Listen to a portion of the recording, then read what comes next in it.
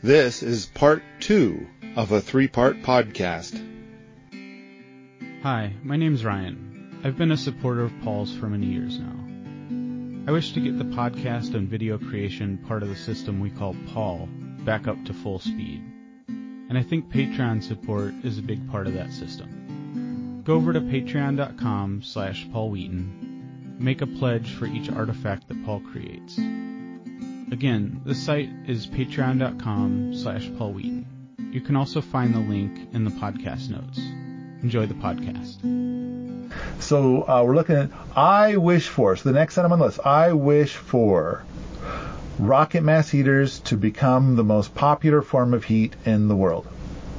I wish for that. We know. Yes. Yeah. Yes. I wish for and so I was writing this back in December. I wish for my new Kickstarter to set a new dollar record for me. Maybe even crossing the numbers so big that the popularity of it draws more attention. Maybe the book goes viral or gets big media attention or movie star attention and gets into some fancy bestseller list. It's always good. Yeah. It's always good to dream big. Yeah, wish, wish, wish. Yeah. So this is, building a better world. Build a better world in your own backyard.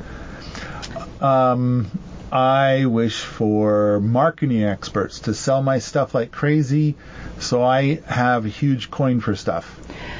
I just wanted to point out a little oddity and observation about that. So there is residual income, and the game keeps changing online. So back when you wrote your lawn care article, Lawn Care for the Cheap and Lazy, that was at the start of the internet, and you could count on one hand articles about lawn care. Yeah. In the early years. I think when I posted it, it was probably the only lawn care article up. Now, and of course, you can't say when it was the start of the internet. Well, no, it's when the internet became popular. Thank you. In the fall of 1995. Such an engineer clarification. Yeah. Yes, very well done. Yes. Yes. So, but the thing is, we've been together 10 years now, and when we've been here on the property a little over 5 years now, and when I first met you, you didn't have land at the time, and you had just started optimizing more and more of your online stuff and doing less software engineering. And I remember you revamping the lawn care article, getting an artist to do new images, and doing all kinds of things to optimize SEO and optimize traffic and optimize your affiliate income through that article. And this is just one tiny example as we're talking about a marketing pro. And the reason I'm talking about this is, 5 years ago,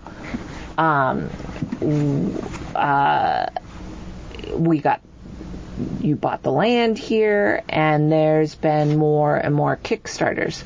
So more and more of your energy has gone into managing Wheaton Labs and Kickstarters. A higher percentage and less time has gone into optimizing SEO or graphics for some of your online empire, as we call it. We call it your online empire. Okay. And I'm not saying that's a bad thing. I'm just, there's so much. Social media has just gone off the charts, but it's weird and it's messed up, and it's, So you're talking about somehow this all ties into marketing. Yeah, this all ties into marketing because, I know you think about selling your DVDs and the playing cards and tickets to events and now the book.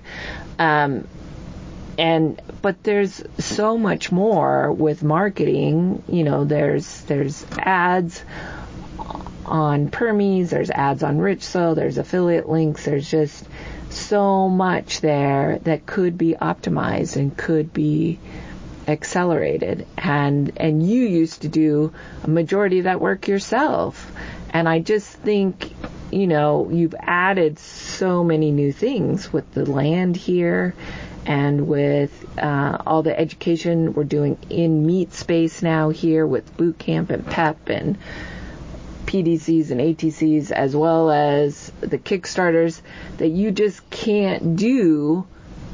You can't take your lawn care for the cheap and lazy and refresh it and revamp it again so that it's like Pinterest and Instagram worthy in 2019 or 2020 now, because things are changing is what I'm saying.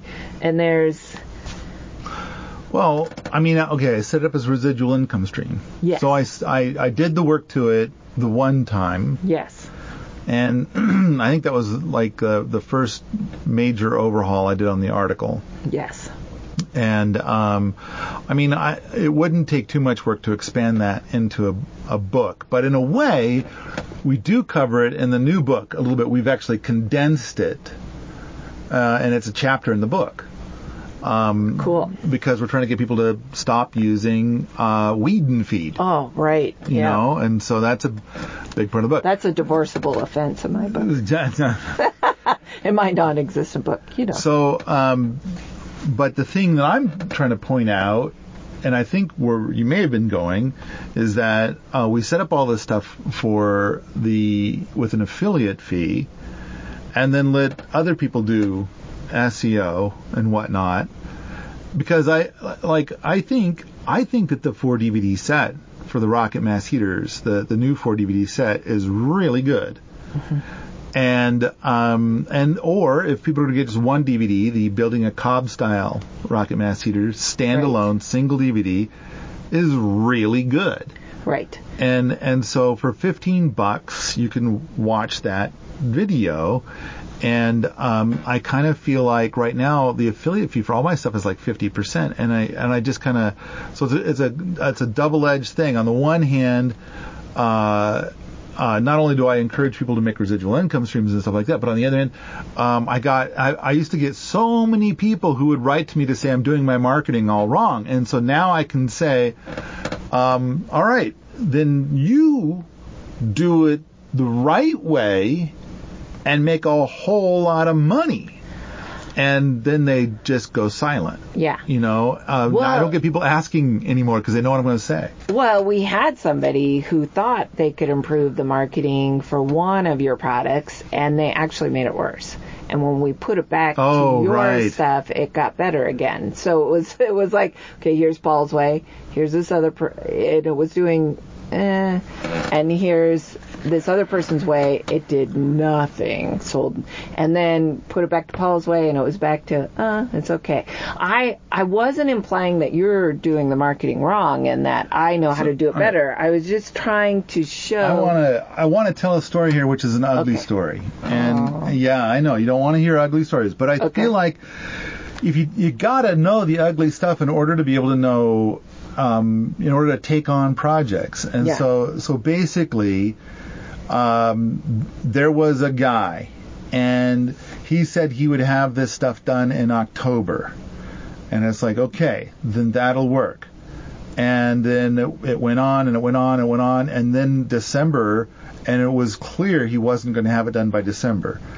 And I was sitting on this enormous mountain of money from the Kickstarter. And it's like, if you don't spend it, that's income. And so I would have to pay taxes on it. And so it's like, here it is, like December 30th, and I'm realizing this. And so because this guy dilly-dallied, it's going to cost me possibly $10,000 to $15,000 because he dilly-dallied. Well, and there's a whole complicated chain of things there. He couldn't be prepaid because he wasn't. There's zillion, every story can be 1,000 times more complicated. Yeah. So I'm trying to do skippity skip skip skip. So the choice I made was, all right. In hindsight, I had some people point out to me that I could have done like you put in escrow. Put it in escrow. Put it in escrow. And then I would have, but instead what I thought was, okay, here's what I'm going to do. I'm going to buy a bunch of magazine ads, and I'm going to advertise the World Domination Gardening 3 DVD set. And so then all those people are going to come and buy the 3D set after the beginning of next year, and then I'll get the money back. And so I bought all the advertising, and then the money started to come in, but it came in like crazy slow. And it was like, okay, I put like $15,000 into advertising, and it looked like I might be lucky to get $5,000 back. So some people agreed to help me. So I went from having like, I think it was like I was selling about one sale a day to going 3 weeks with 0 sales, because I implemented all of these good changes. Yeah. And it's like, and then when I tried to talk to them about like why, their first response was like, no, you just got to wait. You just got to wait. and after 3 weeks, I told Adrian, just put it back. Put it back. We went from out of the frying pan into the fire. So it's a complicated space, and so I ate it. Everybody's glad for me to take risks, doing what they say, and so. But the bottom line is that with a 50% affiliate fee, people can do whatever kind of marketing they think is best, and they can even do A/B marketing, where you try a dozen different things and see which one works out. Yeah. And it's like, because that was the other thing too, is like, oh, you just can't do this kind of thing without A/B marketing. And at the time, we didn't have any A/B marketing stuff installed, and it would take a month to get it.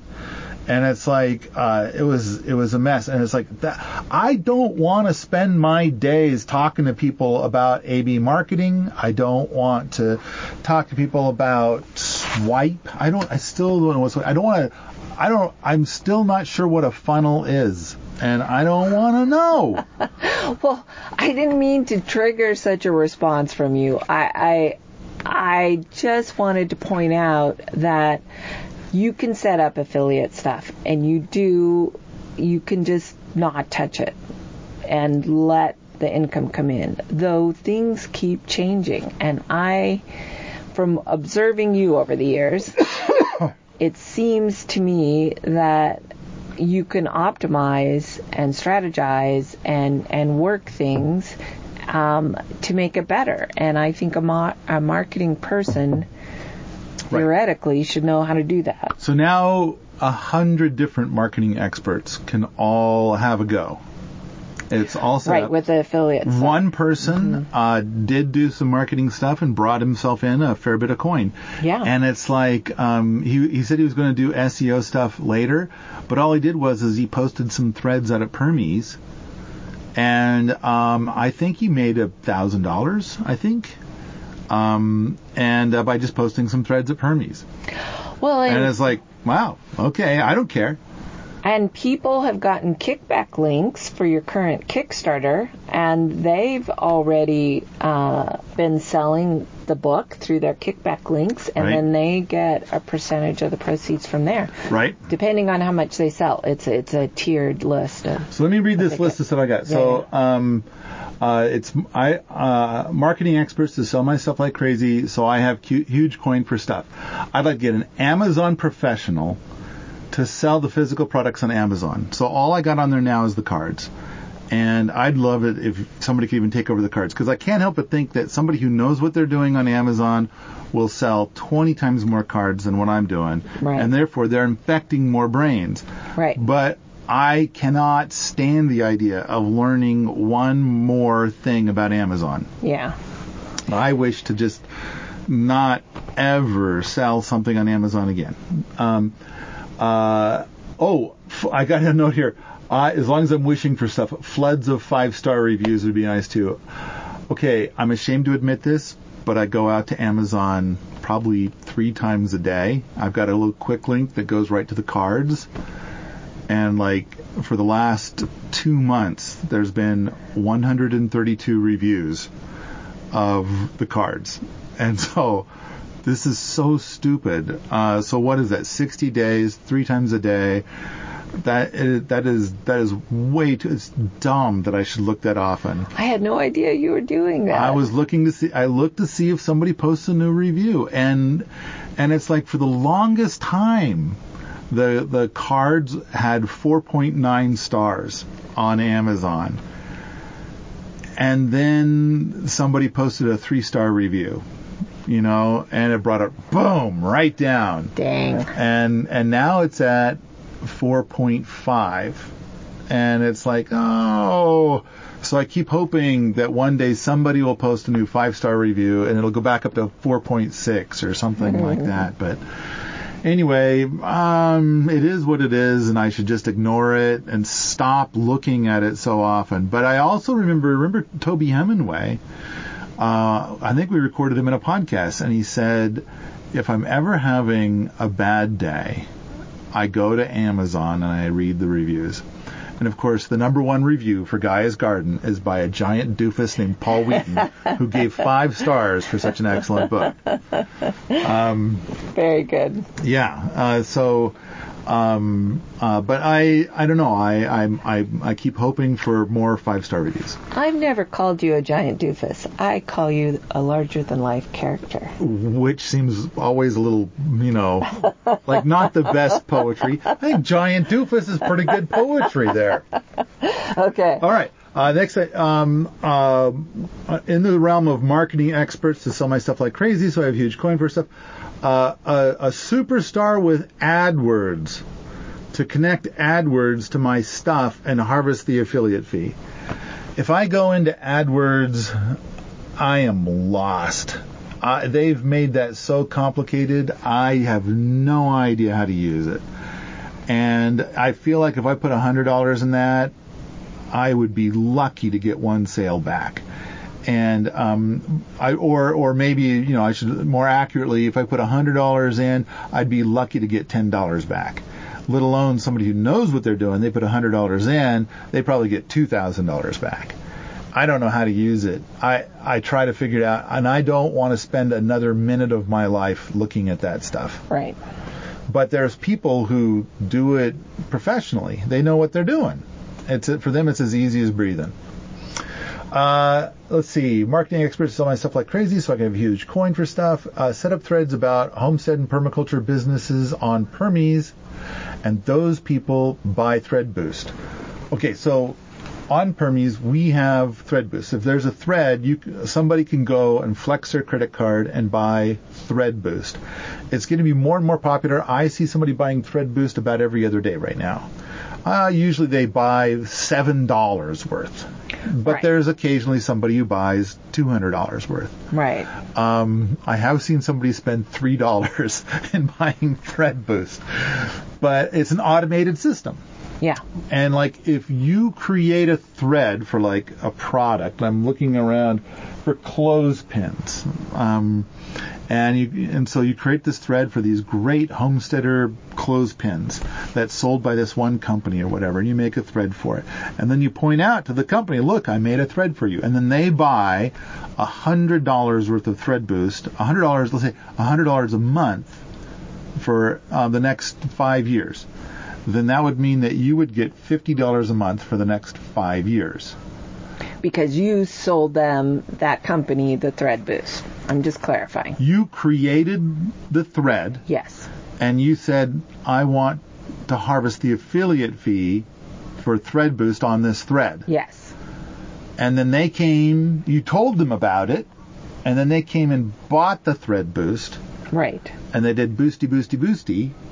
So, for example, Berkey water filters. Yeah. They pay a lot for marketing. I have no idea how to contact them or do anything and whatever. But you could create a thread for Berkey water filters, and then they could come by and buy a bunch of Thread Boost. And it's plus on top of that, the Thread Boost has proven to be really effective, which a lot of the people that keep buying Thread Boost now, this is like their 10th time buying it. They keep coming back and buying more, and they keep bumping it up a little bit every time. Well, I'm trying to think. Some of them have different products, and they've been so happy with being able to find like-minded people at Permies that want their product, that they've sent us gifts, or they've sent us their book or their cards or their whatever, because they've had so much You have fun. A pile of stuff on your desk, which is to thank everybody for. I know. We keep, and I feel so bad. I think in the next couple weeks, I'll start chipping away at a bunch of the thank yous of some of the gifts that have arrived. Stuff I wish for that I think I can get if I have oodles of coin. And the first item on the list is a proper well at the lab. I have paid people to do well stuff creatively.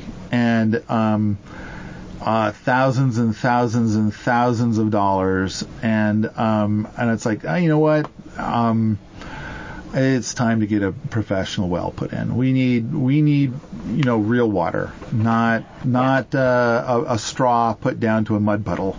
Well, and there's a long history of things that went awry that are comedy. Just that we won't go into here, and reasons why we've waited this long and we tried these other avenues. Well, we didn't. Yeah, we didn't wait. No. First thing was we need water on the lab, and then so somebody said, well, if you give me $15,000, I'll buy this well drilling kit, and so there went the money. Never got a well. And they left with that equipment. Yeah, and they're like, they didn't even say thanks. And it's like, but that's another story for another day. But the other thing is like with the Kickstarter right now. So the Kickstarter is currently at like $53,000. I think for me to get enough money for a well for up at the lab, then our margins are so narrow. Then I believe we did some math, and we have to get like $140,000 to $150,000 on the Kickstarter until my share is enough to be a big enough chunk that if I add some more money from other places on top of that, then we can get a well. Hey, did I mention buy some PDC tickets? Did I? How about a Deep Roots package? You interested? Huh? Well, I think it's so amazing to me because people in permaculture circles see your successful Kickstarters and they think, oh, Paul must have all this money by now. But they don't realize there's huge costs. Right off the top, Kickstarter takes 10% to process all that money for you and to list it for you. There's the cost of producing the actual product. You pay video editors, you pay co-authors, there's all the kickbacks that go out to people, and this doesn't even include the stretch goals. You pay graphic design, you pay there's so many different things that cost money in producing these Kickstarters that people look at this and think, oh, Paul got this big lump of money. He must be just such a fucking capitalist that he's rolling in all this money. And they're not realizing that you're creating like this large web of economic boon to all these other people as well as yourself. And I wish people would think of it that way as, okay, look, Paul is the one who drives it and is the larger than life character who can bring all the people together to do this, but that money goes out to so many people. Yeah, and I get just dozens upon dozens, literally. I just get a cut of the action. I do not get all of it. I thought it was hilarious how I read something on the internet that was really old, and they were talking about my Kickstarter for the wood burning stoves 2.0. So that had to be 6 years ago. And they said I supported his Kickstarter, and he got $92,000 for that. And so that way he took that money and went and bought land.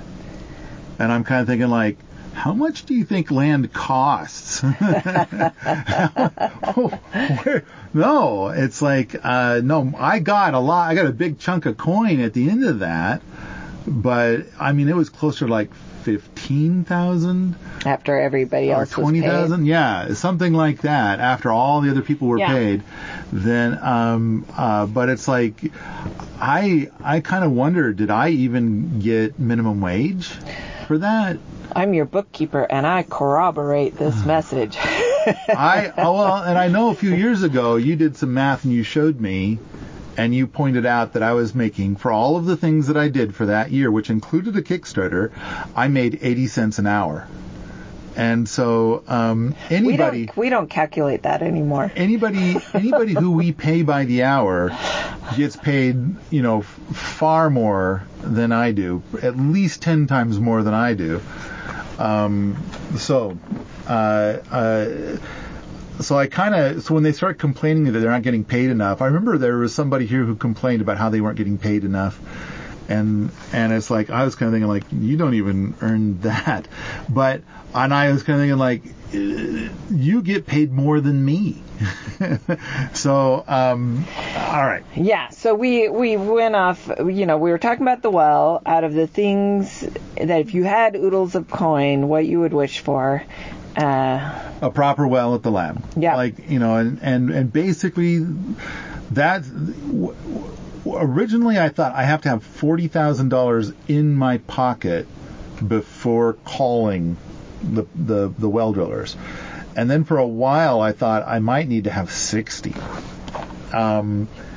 Because, of all the things, because the prices have gone up and there's also a chance where it's like you get a certain depth and it's like, if you got the money, I'll go another 100 feet deeper. Right. Because we haven't found water yet. Yeah. And, there's that whole game you got to play. Yeah. It's a miserable game. Yeah. So, but I think we're kind of talking, I've had some long conversations with Fred, and at this point in time, I'm thinking if I had 45,000 in my pocket, I'd call him.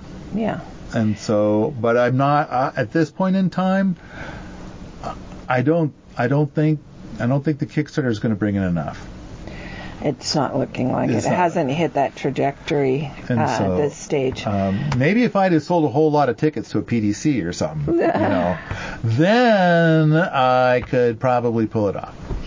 All right. Well, so next item on the list. A magnificent lab business manager. And so in the past, I've referred to this person as an MBA. Mm-hmm. And so somebody who could,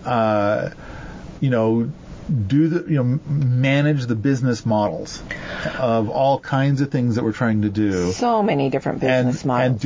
And mostly do the hiring and firing. Yeah. So you and I have both been in corporate roles where we have done hiring and firing.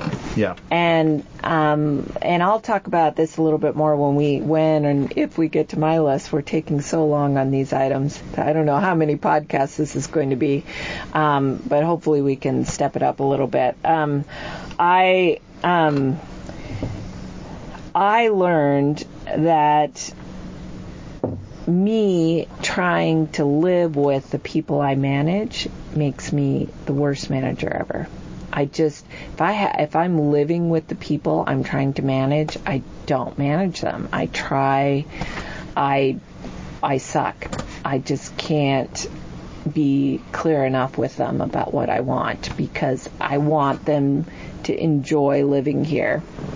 So, having somebody who could be a better manager than me and take some of that load off of you would be good. I think in order to find somebody for a role, there's a lot of different ingredients, but it costs a lot of money.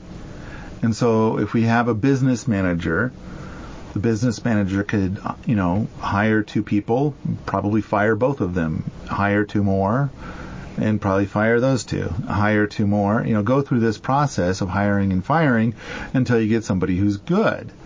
And then run with that. And then it's like at the same time, in order to entice somebody, it's the Favakin problem. In order to entice somebody out this far, then you've got to either have somebody who's already here, or you got to come up with enough money to be able to entice somebody to come out from the city. Yeah. And then they need to have a golden parachute. Yeah. So all of that kind of stuff. And some of the people a business manager might hire are a lot of the people that are next on your list that we'd like here, the positions of a full-time education director. Yeah, and it would be along with a full-time education director, it would be great to have a dozen PEP 4 students. So I think we've talked about the difference between PEP 1, 2, 3, and 4. But PEP 4 would be like a 3-year-long program. But it'd be great to have a dozen PEP 4 students. Yeah. And we have enough in terms of land and facilities and stuff that if we had enough going on with events and rentals, we could easily have 3 people kind of sharing, doing the event and rental coordination. Right. We devised a way to divide it up, but we're also exploring the idea now of hiring somebody directly. So we've got somebody starting tomorrow where it's a direct hire as opposed to doing the business model.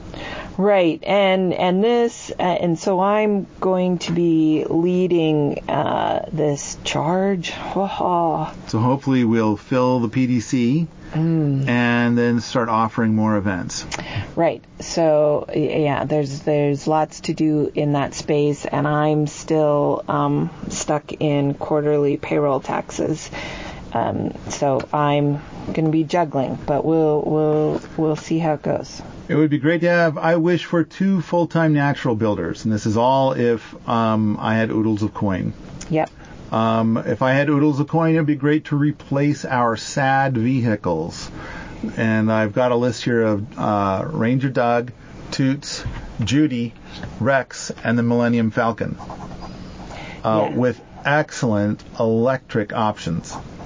Wouldn't that be awesome? We started out with awesome electric options in the early year or two, and those quickly proved not very sustainable. They just did not have the quality to last. Right. So that was unfortunate.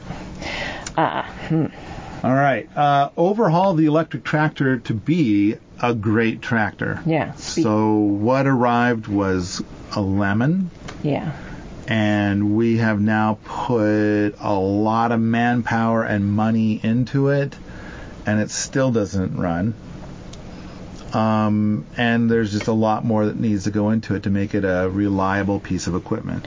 Yeah. Which, by the way, speaking of tractors, I'm not sure we shared it in a podcast yet or not, how the Kubota exploded. It started shooting oil out the front like that, and it's not supposed to do that. And you bought it brand new on warranty about 2 years ago. Yeah. And it was a 1-year warranty, more or less. And when I think it was a 2-year warranty. Oh, okay. But I think we had maybe gone past the 2 years. Okay. But there was some part that was the part that died that was covered under a longer warranty. Yes. So they replaced the engine under warranty, but we still had to pay like $500 for stuff. Right. So incidentals, or I don't know what it was. So instead of having to pay for a brand new engine and getting it installed, then it was only $500 when it exploded. Well, and $360 of that was delivery. Yeah. They made us pay for delivery to and from town. But so. And then we went through the worst snow without a tractor to remove it. Yeah, they couldn't get it done for us, and we were stuck with all this snow. Yeah, we'll have it back to you in a week. And I guess, and then that turned into another week, and then the guy wasn't here, see, so, and then 2 months. 2 months during the worst. By the time it got back, all the snow was gone. Yeah, it's crazy. But yeah, and then you mentioned a full-time person directing cooking and cleaning.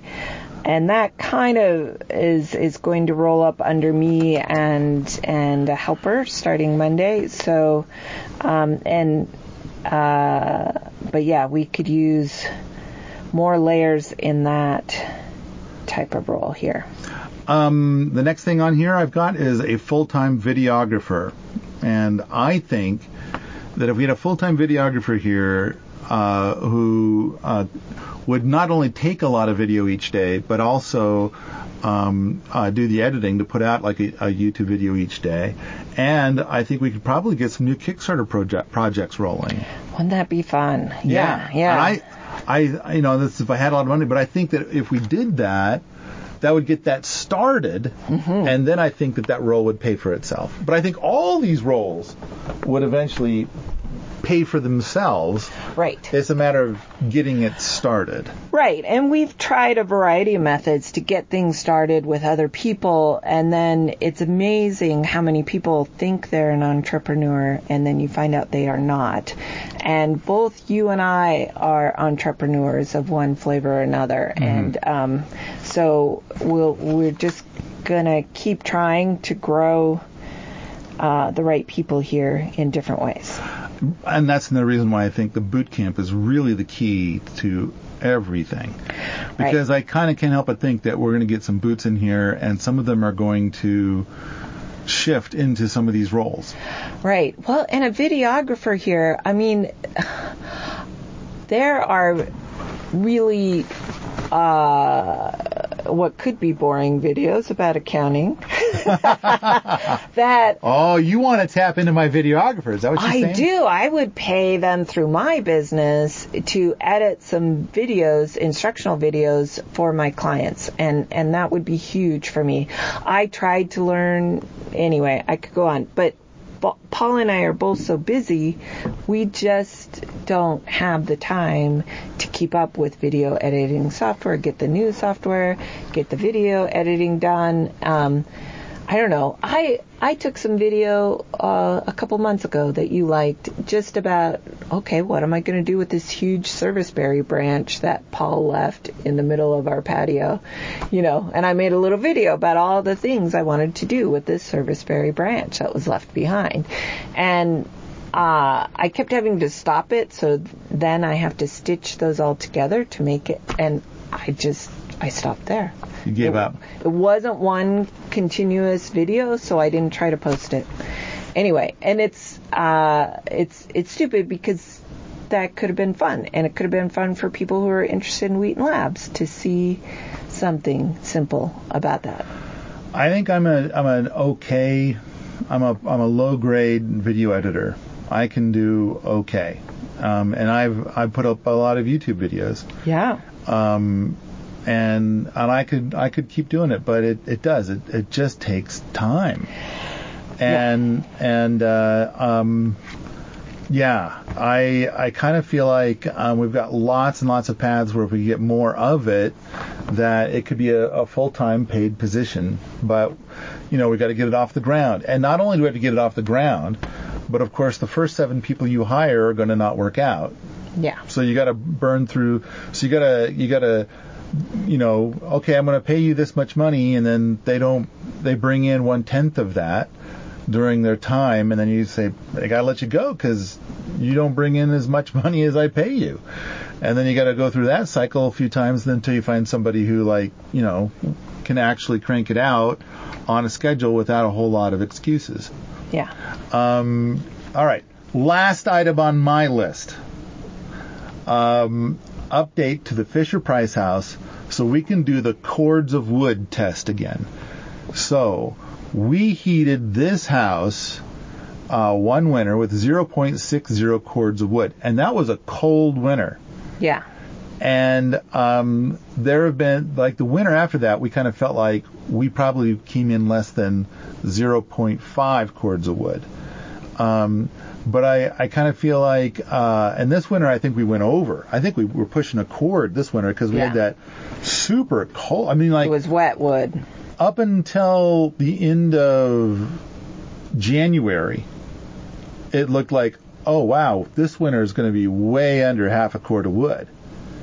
And then it got cold. cold. And it stayed cold. Well, between that and we ran out of our dry wood and went into wood that was wet. We bought dry wood, but it turned out to be wet. Yeah. So that's just way less efficient, and it was rather frustrating. But yeah. All right. So update to the Fisher-Price house so we can do the cords of wood test again. This would include an enclosed front porch, winter curtains plus other improvements to reduce heat loss through windows, more emphasis on dehumidifiers and air filters rather than fans, sucking the heat from inside and blowing it outside, improvements to the rocket mass heater, which I've talked about in a previous podcast, insulate the skirt, warm spots in the house with radiant and conductive heat, like what I've done with my couch. You've sat on my couch before with the little thing at your feet and the little light above your head, warm as toast. And it is warm. And it's like a lot of times we let the temperature in here drop down to like 63, and you sit right there and it's like toasty warm. Yeah. All right, we could probably let it get even colder, but then other spots of the house don't have this yet, and so then, you end up getting cold. All right, dining room kotatsu, desk kotatsus, more tracking thermometers. I think it would be really great to have a collection of tracking thermometers inside and outside. Right. And maybe we can get our winter wood needs down to 0.2 cords of wood for the Fisher-Price house. Right. I like that. We could do that. So that was your list. We spent, and I'm going to burn through my list a lot quicker. My list has quite a few repeats anyway. So, I already mentioned the idea of me trying to manage things here, and I've managed food here. I don't do all the cooking here. That's for sure. But I keep all our food stocked here. I do the bookkeeping for you. I have my own business.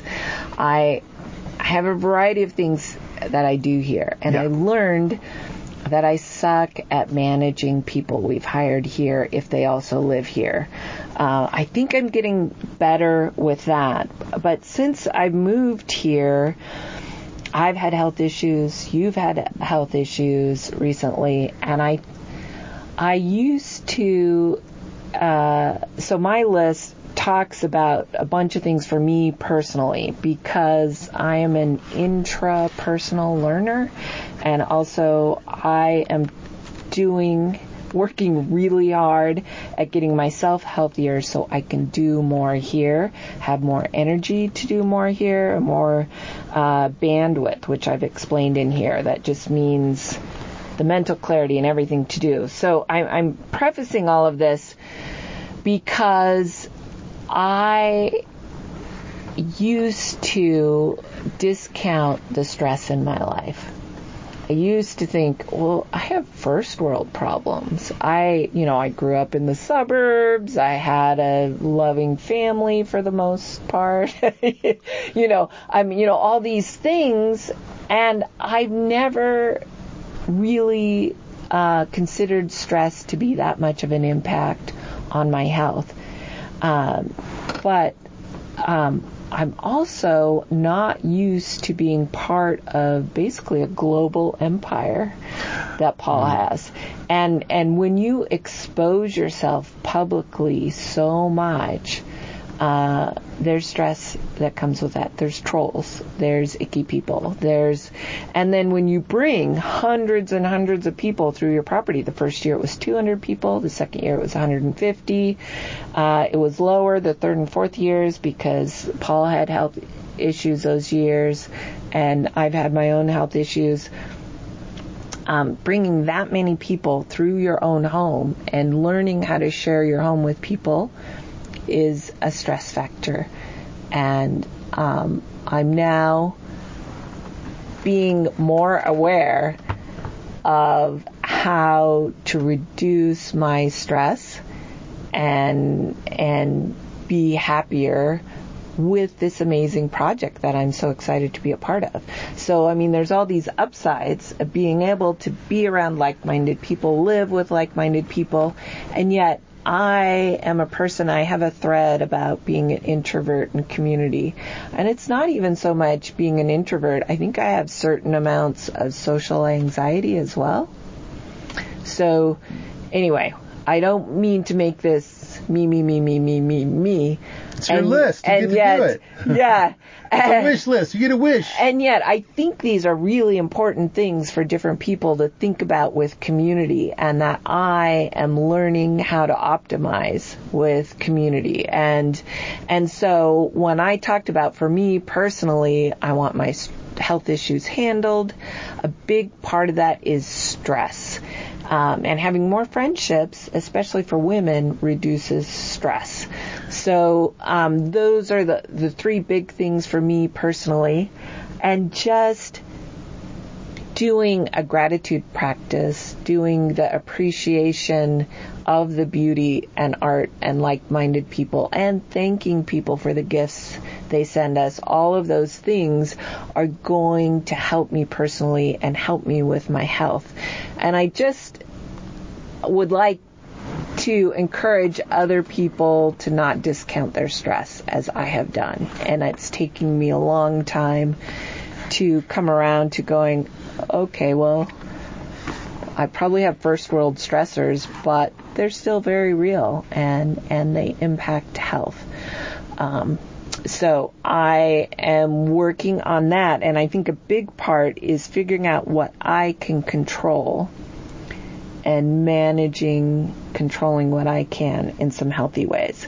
So I didn't, just quickly go down the list, but that's kind of what I want for me personally here.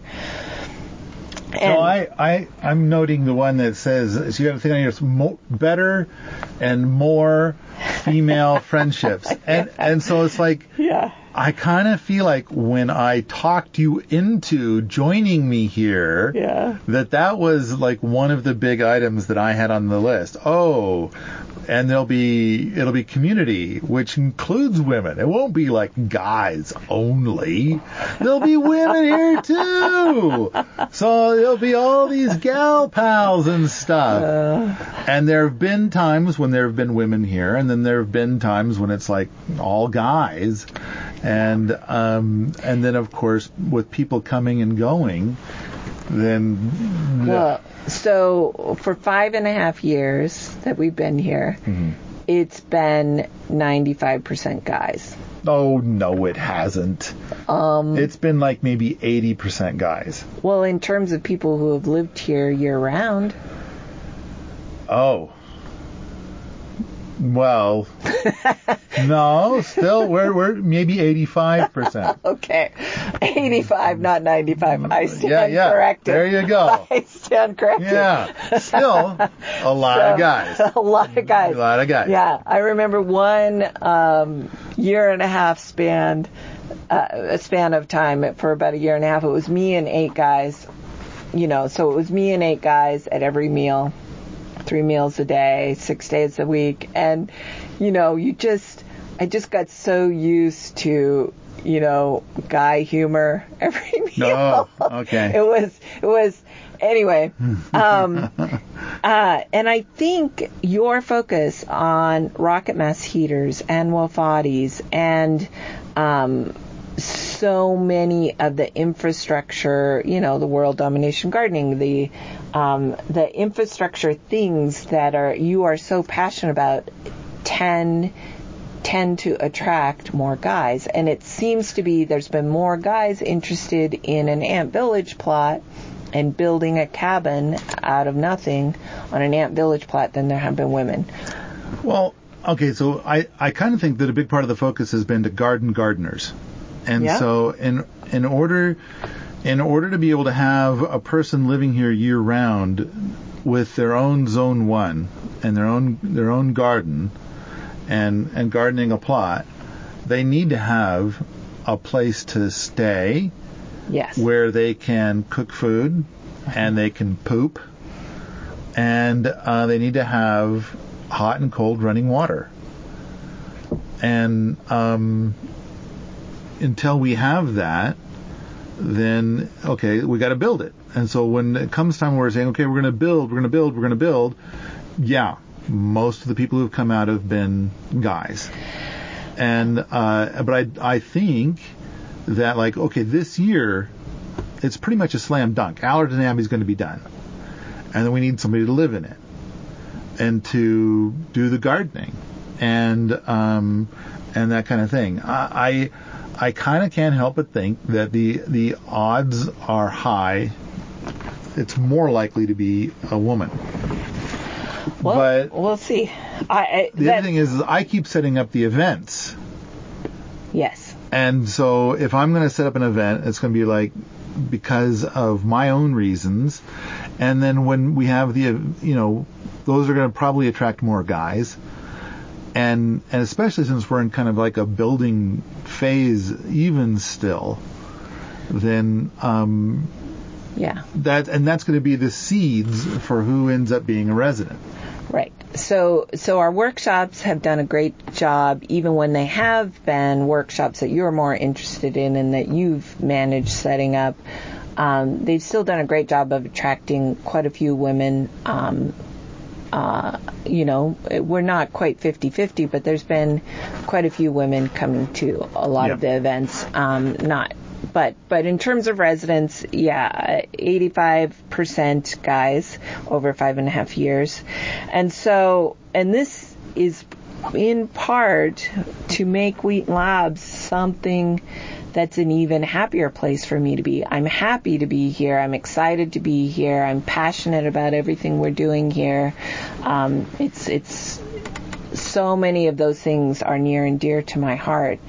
And yet I'm not as happy here as I could be, and to make it even better has in part inspired me to step in and start helping with the events, which I always thought I would do when we first moved out here, but there's a long list of reasons why I didn't do events when we first moved out here. But it's looking like I'll be helping with that now. And I had started a thread on Permies about a women's retreat here. And it was really cool feedback from the women who replied there that basically they don't want a fluffy, women's only thing either. They want to learn stuff. They want to do stuff. And if they came out to Wheaton Labs, they would want to have it be a hands-on experience as well as a fun getaway with like-minded people. And it's not so much about having it be a women's retreat. So that was very informative to me. And so anyway, it's going to take a while because I've been knee-deep, or actually neck-deep, in payroll taxes recently. But so for Wheaton Labs, this is my goal. More women here who might want to be here year-round. That would be a lovely happiness. And I think if we have this rental and event manager, which I'm going to be sort of filling for now, I don't really know how to explain that very well, except sorta, to plan a wider variety of events that might attract people and who might end up wanting to be residents here. And then it could be a wider diversity of topics, which would make me happier so that I could have less construction talk and less guy humor and more, it was so funny the other day, a friend walked in, a female friend, and she said, "Oh, I love your earrings." And I was just floored. I was like, "Really? You want to talk about earrings?" Oh, man, that hasn't happened to me in like 3 years. Earrings. Who wants to talk about earrings? Stupid earrings. So, anyway, so I need to take some control and make some things as I would like to see them. And that sounds weird to phrase it that way, but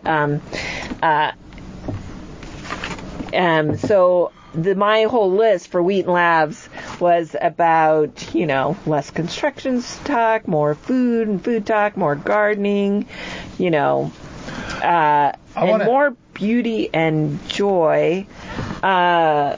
So we were talking about nettles at the beginning. I saw this beautiful, beautiful nettle cake. And that, was like this gorgeous Pinterest or Instagram worthy picture from this amazing kind of artist woman who created this nettle cake that was full of sugar, but gorgeous green, vibrant green cake. And it just reminded me of my love for nettles and wanting to grow those here. And I just think if we had Pinterest-worthy cakes, or Pinterest-worthy flowers and, beautiful cobs, wolfati, whatever structures that are just so gorgeous, full of art, beauty, and joy, and that they're so picture-worthy, that will help drive interest for more long-term people here and more workers here. So on the point of more art, joy, and beauty. Yes. Then, okay, when we moved here, and we arrived here for the very first time, it was a plain shop. It was a plain double wide, and there was this plain garage with this odd storagey part of it. Now, between then and now, I think that the things that we've done so far have made all of these things about 20 times more beautiful. Yes. Granted, we got a lot more to go. Because I'm just thinking that the words that you're saying make it sound like we live in a shithole. Oh, I don't mean that. And so I think it's important to point out that what we have for art, joy, and beauty, which is on your list, yes, is pretty good. Yeah. We have come a long ways. Okay. Now, there's still room for more, and we have lots of ideas, and we're constantly talking about more things to do. Of course, all those more things to do to bring more art and joy and beauty are generally construction things. Right. Well, this is what... Or gardening. So, I'm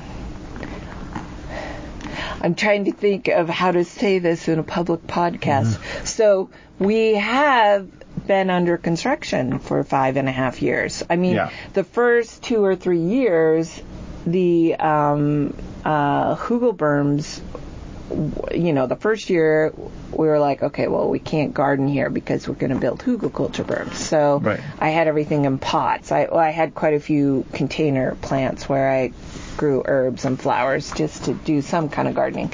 And then it took like another 2 years before the hugelkultur berms were done around the house and I could start gardening. And I mean, while those were being constructed and while those were under construction, I mean, the dust was just insane that would blow into the house and stuff. It was like being in a dirt pit while that construction was going on. Right. And then to be fair to hugelkultur, we have an unusual circumstance at this particular property in that this property is a giant rock. Yes. And we had to import the dirt from the lab.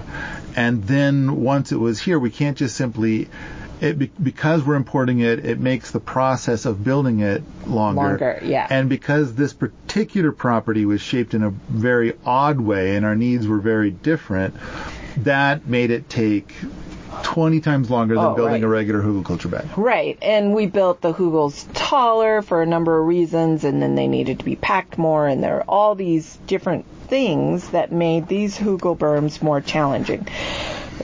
And then we had challenges getting them mulched and seeded right away, and so it's been a much longer process with hugelkultur berms than normal. And so well, and then there's been rock mass heaters getting built in the living room and then getting redone in the living room, and then and it's still not really the way we planned it, and there's been, shelves getting constructed, and there's been so many cool things going on, and yet it's constant construction, which is a level of stress for someone who likes an orderly home. Now, and on the realm of shithole, I think we've done a really good job of not having a shithole. And then there have been some people who have lived on the lab, and they don't seem to have ever heard of the word shithole. And when they leave, now some people have left their property, and when it's their time to go, they've left it pristine. And then there have been some people where it's like they've left it a shithole, and then we have to go up there and we have to clean it. Right. It's. I think we've talked about the tidy stuff in other podcasts, so I don't want to really go into that here. I don't want people to think that we are devoid of art and joy and beauty. I think we've got a lot going on right now. Right. But of course, we've got so much on our minds about how to go 20 times further than what we have right now. Yeah. No. I think the hugel cultures are better around the house, so hugel berms, but I think they're still, I wish I had 6 hours a day to make them 20 times better than what they are. And I just don't have 6 hours a day. I'm lucky if I get, half an hour to an hour a day to garden, exclusively garden. So I'm lucky if I get that. So I still have places in my herb garden out front that I haven't quite mulched out or cleared out the grass. It keeps wanting to overtake some of my herbs, So there's things to me that I feel like, okay, this could be 20 times more beautiful. Yeah. But, I have lilac bushes that survived the many things. I have lots and lots, I paid lovely, awesome helpers to plant a whole bunch of trees that I tried to buy and get started here, and a lot of those died. Just the drought was too much 2 summers ago, or my care was too erratic. And so there's lots and lots of things I spent money on to have more deciduous medicinal and blooming things, and a lot of those died. Some have survived. Like I have some lilac bushes that survived. It looks like my honeyberry bushes came back. Woohoo! I have quite the pretty nice herb garden, both culinary and medicinal, that most of that has survived now because the soil has been improved enough. So there are some beautiful things going on. And yet if I had more time or more help, I know it could be 20 times better. So it's hard. It's like when you're in your own home and your own garden, you see there's unlimited things you could do to make it better. So that's kind of in part where I'm coming from. I'm very excited at having more green because we lived here for quite a few years when all the dirt was getting trucked in and stuff, and everything was just dirt and dust. And now we're seeing more and more areas that are getting filled in with grass or just green growies, whatever they are. I think it's pretty clear the soil. That this land loves us being here. Mm-hmm. I mean, when we first arrived, it had a certain look to it. Some people could argue that nature is beautiful exactly, as is.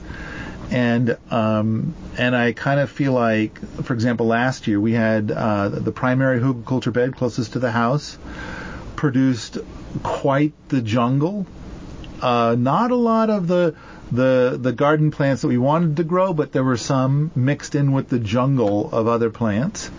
And I think this is going to be the year that we're going to cut a lot of those other plants back, and we're going to put emphasis on food crops. Right.